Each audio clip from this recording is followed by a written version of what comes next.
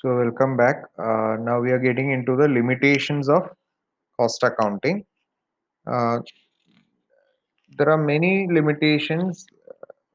Like any system, cost accounting also has got a few limitations. There are 6 limitations highlighted in your book. So we'll go by that. First one is it is expensive. In the sense, any accounting system to be established, it requires cost. Specifically for cost accounting, you need specific skills. സാധാരണ അക്കൗണ്ടിങ്ങിലുള്ള skills പോരാ. അതുകൊണ്ട് തന്നെ അതിൽ expertise ഉള്ളവരെ ആയിരിക്കും നമ്മൾ hire ചെയ്യുന്നത്. So you have to pay more. So it is relatively expensive. Okay. Second is, there is too much dependence on financial accounting. So don't think that cost accounting is going to replace your traditional financial accounting system. This is only supplementing it. And majority of the data for cost accounting comes from financial accounting. It does not happen on its own. It takes a lot of details from the financial accounting. Let's say, for example, your journal, your ledger, your trial, your trading account, profit and loss account, balance sheet. All these give data for cost accounting. So there is a lot of dependence on cost accounting. Third is lack of support from management.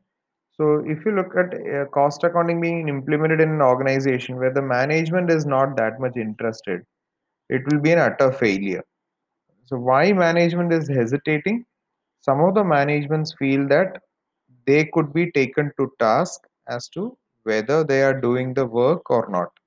എല്ലാ മാനേജ്മെന്റും അവരവരുടെ work correct ആയിട്ട് ചെയ്യുന്നുണ്ടോ ഇല്ലയോ എന്ന് നോക്കാനായിട്ട് cost accounting ഉപയോഗിക്കും എന്നൊരു ഭയം ഉണ്ടാവാം. So any manager who is inefficient he might hesitate to support cost accounting. അങ്ങനെ വന്നു കഴിഞ്ഞാൽ കോസ്റ്റ് അക്കൗണ്ടിങ്ങിന്റെ ഗുണം ഇല്ലാതാവും. Then problem of apportioning blame for inefficiency. നമ്മൾ നേരത്തെ അഡ്വാൻറ്റേജസ് പറഞ്ഞപ്പോൾ നമ്മൾ പറഞ്ഞിരുന്നു എഫിഷ്യന്റ് വർക്കറിനെയും ഇൻഎഫിഷ്യന്റ് വർക്കറിനെയും നമുക്ക് ഡിഫറൻഷിയേറ്റ് ചെയ്യാനായിട്ട് ഇത് സഹായിക്കുന്നു എന്ന് പറഞ്ഞിരുന്നു. പക്ഷെ ഇതിൻ്റെ അകത്തുള്ള ഒരു കുഴപ്പം, ഇപ്പൊ ഫോർ എക്സാമ്പിൾ എക്സ് എന്ന് പറയുന്ന ഒരു വർക്കറിന് we say that his output is not up to the mark, so he is inefficient എന്ന് പറയുമ്പോൾ he will always try to reason to blame somebody else. അയാളുടെ എന്റെ കുഴപ്പമല്ല, അത് ഇന്ന ആളുടെ കുഴപ്പം കൊണ്ടാണ്, അല്ലെ ഇന്ന ഈ മെഷീന്റെ കുഴപ്പം കൊണ്ടാണ് എന്ന് പറഞ്ഞ് രക്ഷപ്പെടാൻ സാധ്യതയുണ്ട്. അതുകൊണ്ട് ഒരാളിലേക്ക് പിൻ പോയിന്റ് ചെയ്ത് പറയുക എന്ന് പറയുന്നത് പലപ്പോഴും സാധിക്കാറില്ല. Then problem of reconciling cost and financial accounts. You will learn later on in cost accounting. See, please remember, financial accounting, you prepare trading P&L and find out what is the profit of the organization.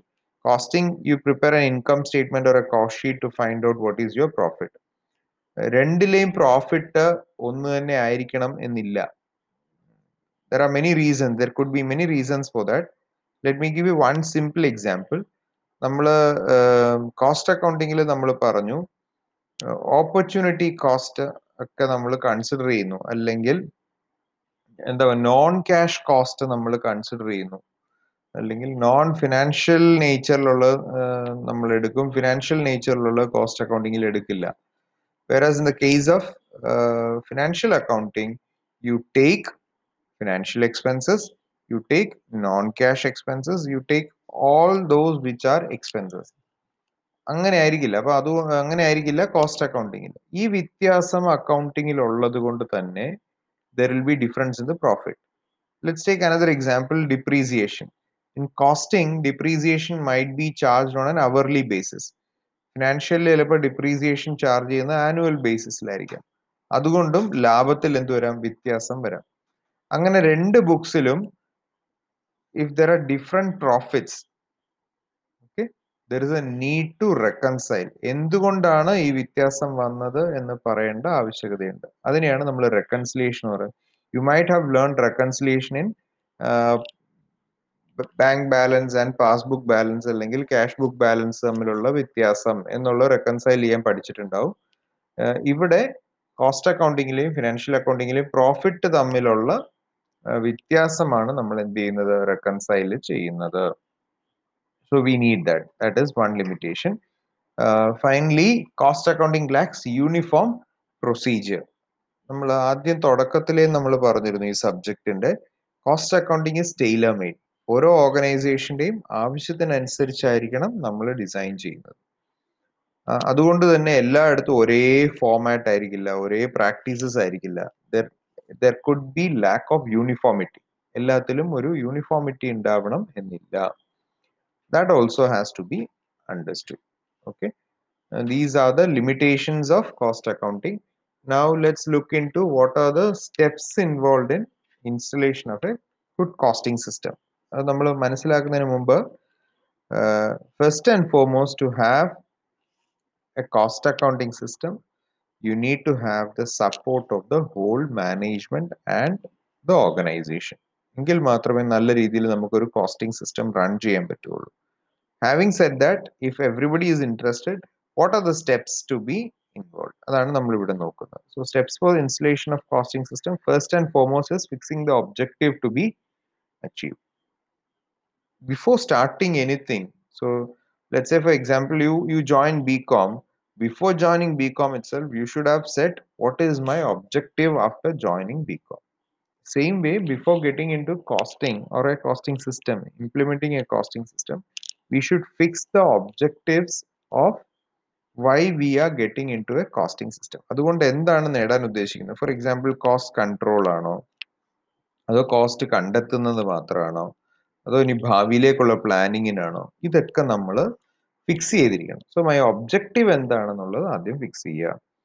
Secondly, നമ്മൾ costing ആദ്യം തൊട്ട് പറയുന്ന കാര്യമാണ് it is Taylor made എന്ന് പറഞ്ഞാൽ ഓരോ ഓർഗനൈസേഷന്റെയും ആവശ്യങ്ങൾക്കനുസരിച്ചായിരിക്കണം നമ്മൾ എന്ത് ചെയ്യേണ്ടത്, കോസ്റ്റ് അക്കൗണ്ടിങ് ഡിസൈൻ ചെയ്യണം. അപ്പൊ അത് ചെയ്യണം എന്നുണ്ടെങ്കിൽ ആദ്യം എന്തറിയണം, എന്ത് തരത്തിലുള്ള ബിസിനസ് ആണ് നമ്മുടെ എന്നറിയണം. പ്രൊഡക്ഷൻ മാനുഫാക്ചറിങ് ആണോ, സർവീസ് ആണോ, ടെക്നിക്കലി ഇൻവോൾവ് പ്രോസസ്സസ് ആണോ, അല്ലെങ്കിൽ പ്രോഡക്റ്റ് ഏത് തരത്തിലുള്ള പ്രോഡക്റ്റ് ആണ്, എത്ര സ്റ്റേജസ് ഓഫ് പ്രൊഡക്ഷൻ ഉണ്ട്, ഇങ്ങനെയുള്ള പല പല കാര്യങ്ങൾ അറിഞ്ഞെങ്കിൽ മാത്രമേ നമുക്ക് അതിനനുയോജ്യമായിട്ടുള്ള കോസ്റ്റിംഗ് സിസ്റ്റം നമുക്ക് ഡെവലപ്പ് ചെയ്യാനായിട്ട് സാധിക്കുകയുള്ളൂ.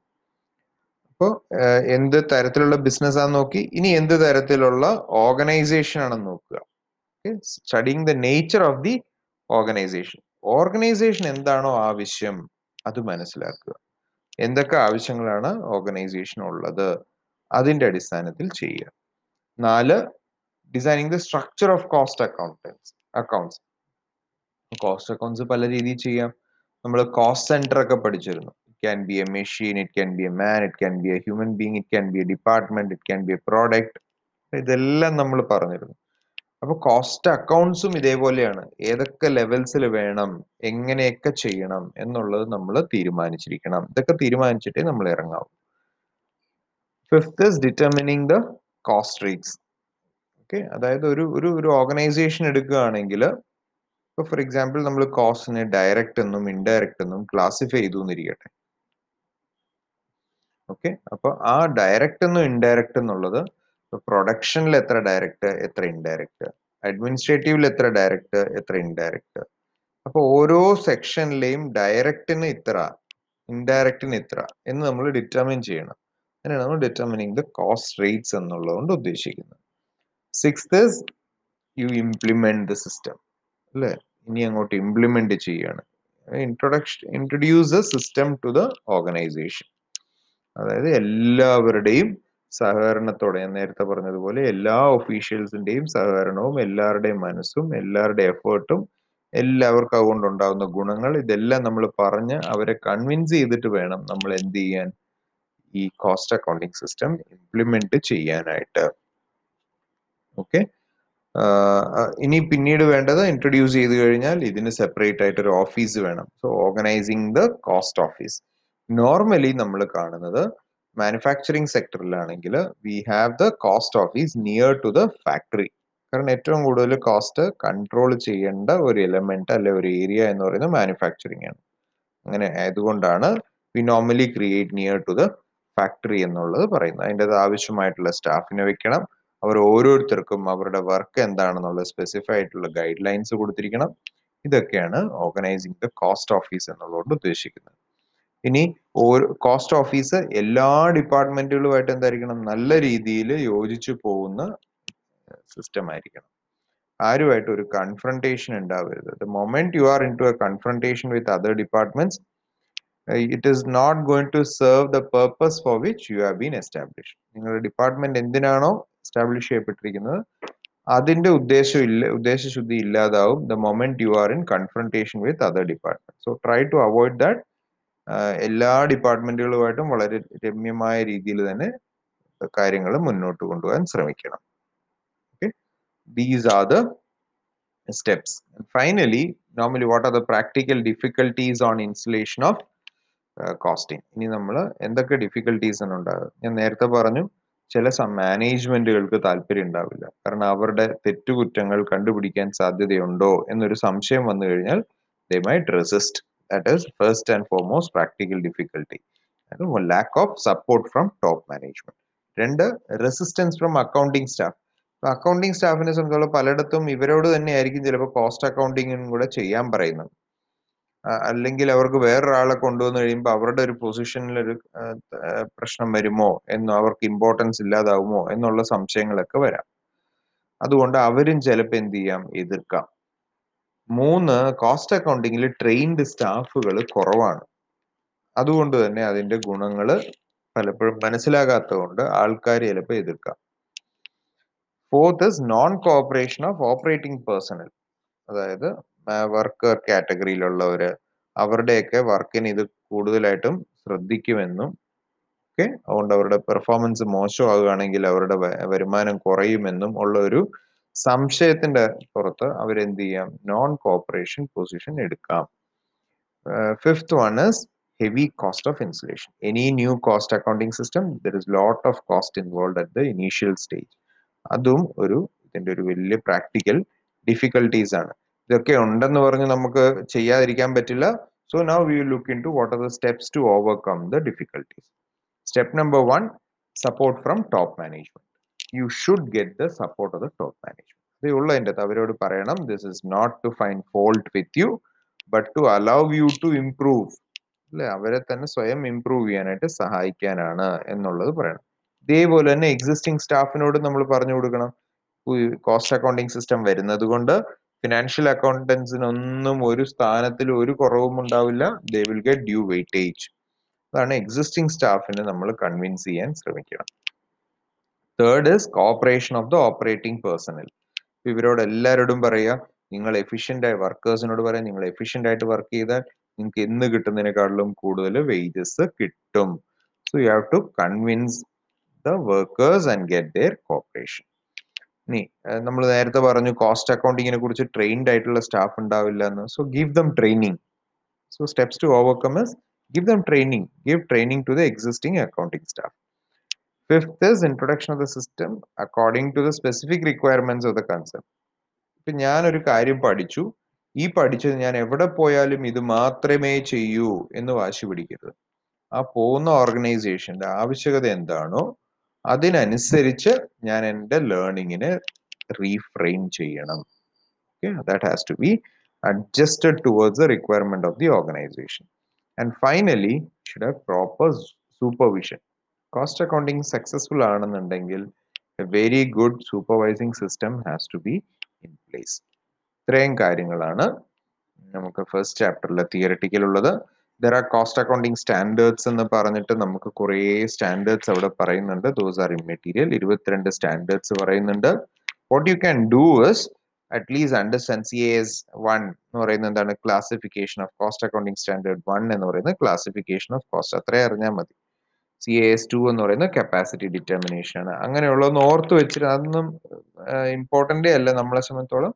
Just understand there are cost accounting standard. നമ്മുടെ നോർമൽ അക്കൗണ്ടിങ് സ്റ്റാൻഡേർഡ്സ് ഉള്ളതുപോലെ കോസ്റ്റ് അക്കൗണ്ടിങ്ങിന് എന്തുണ്ട്, കോസ്റ്റ് അക്കൗണ്ടിങ് സ്റ്റാൻഡേർഡ്സ് ഉണ്ട്. That only is sufficient. Okay, so I'll come with another video on the problem side now.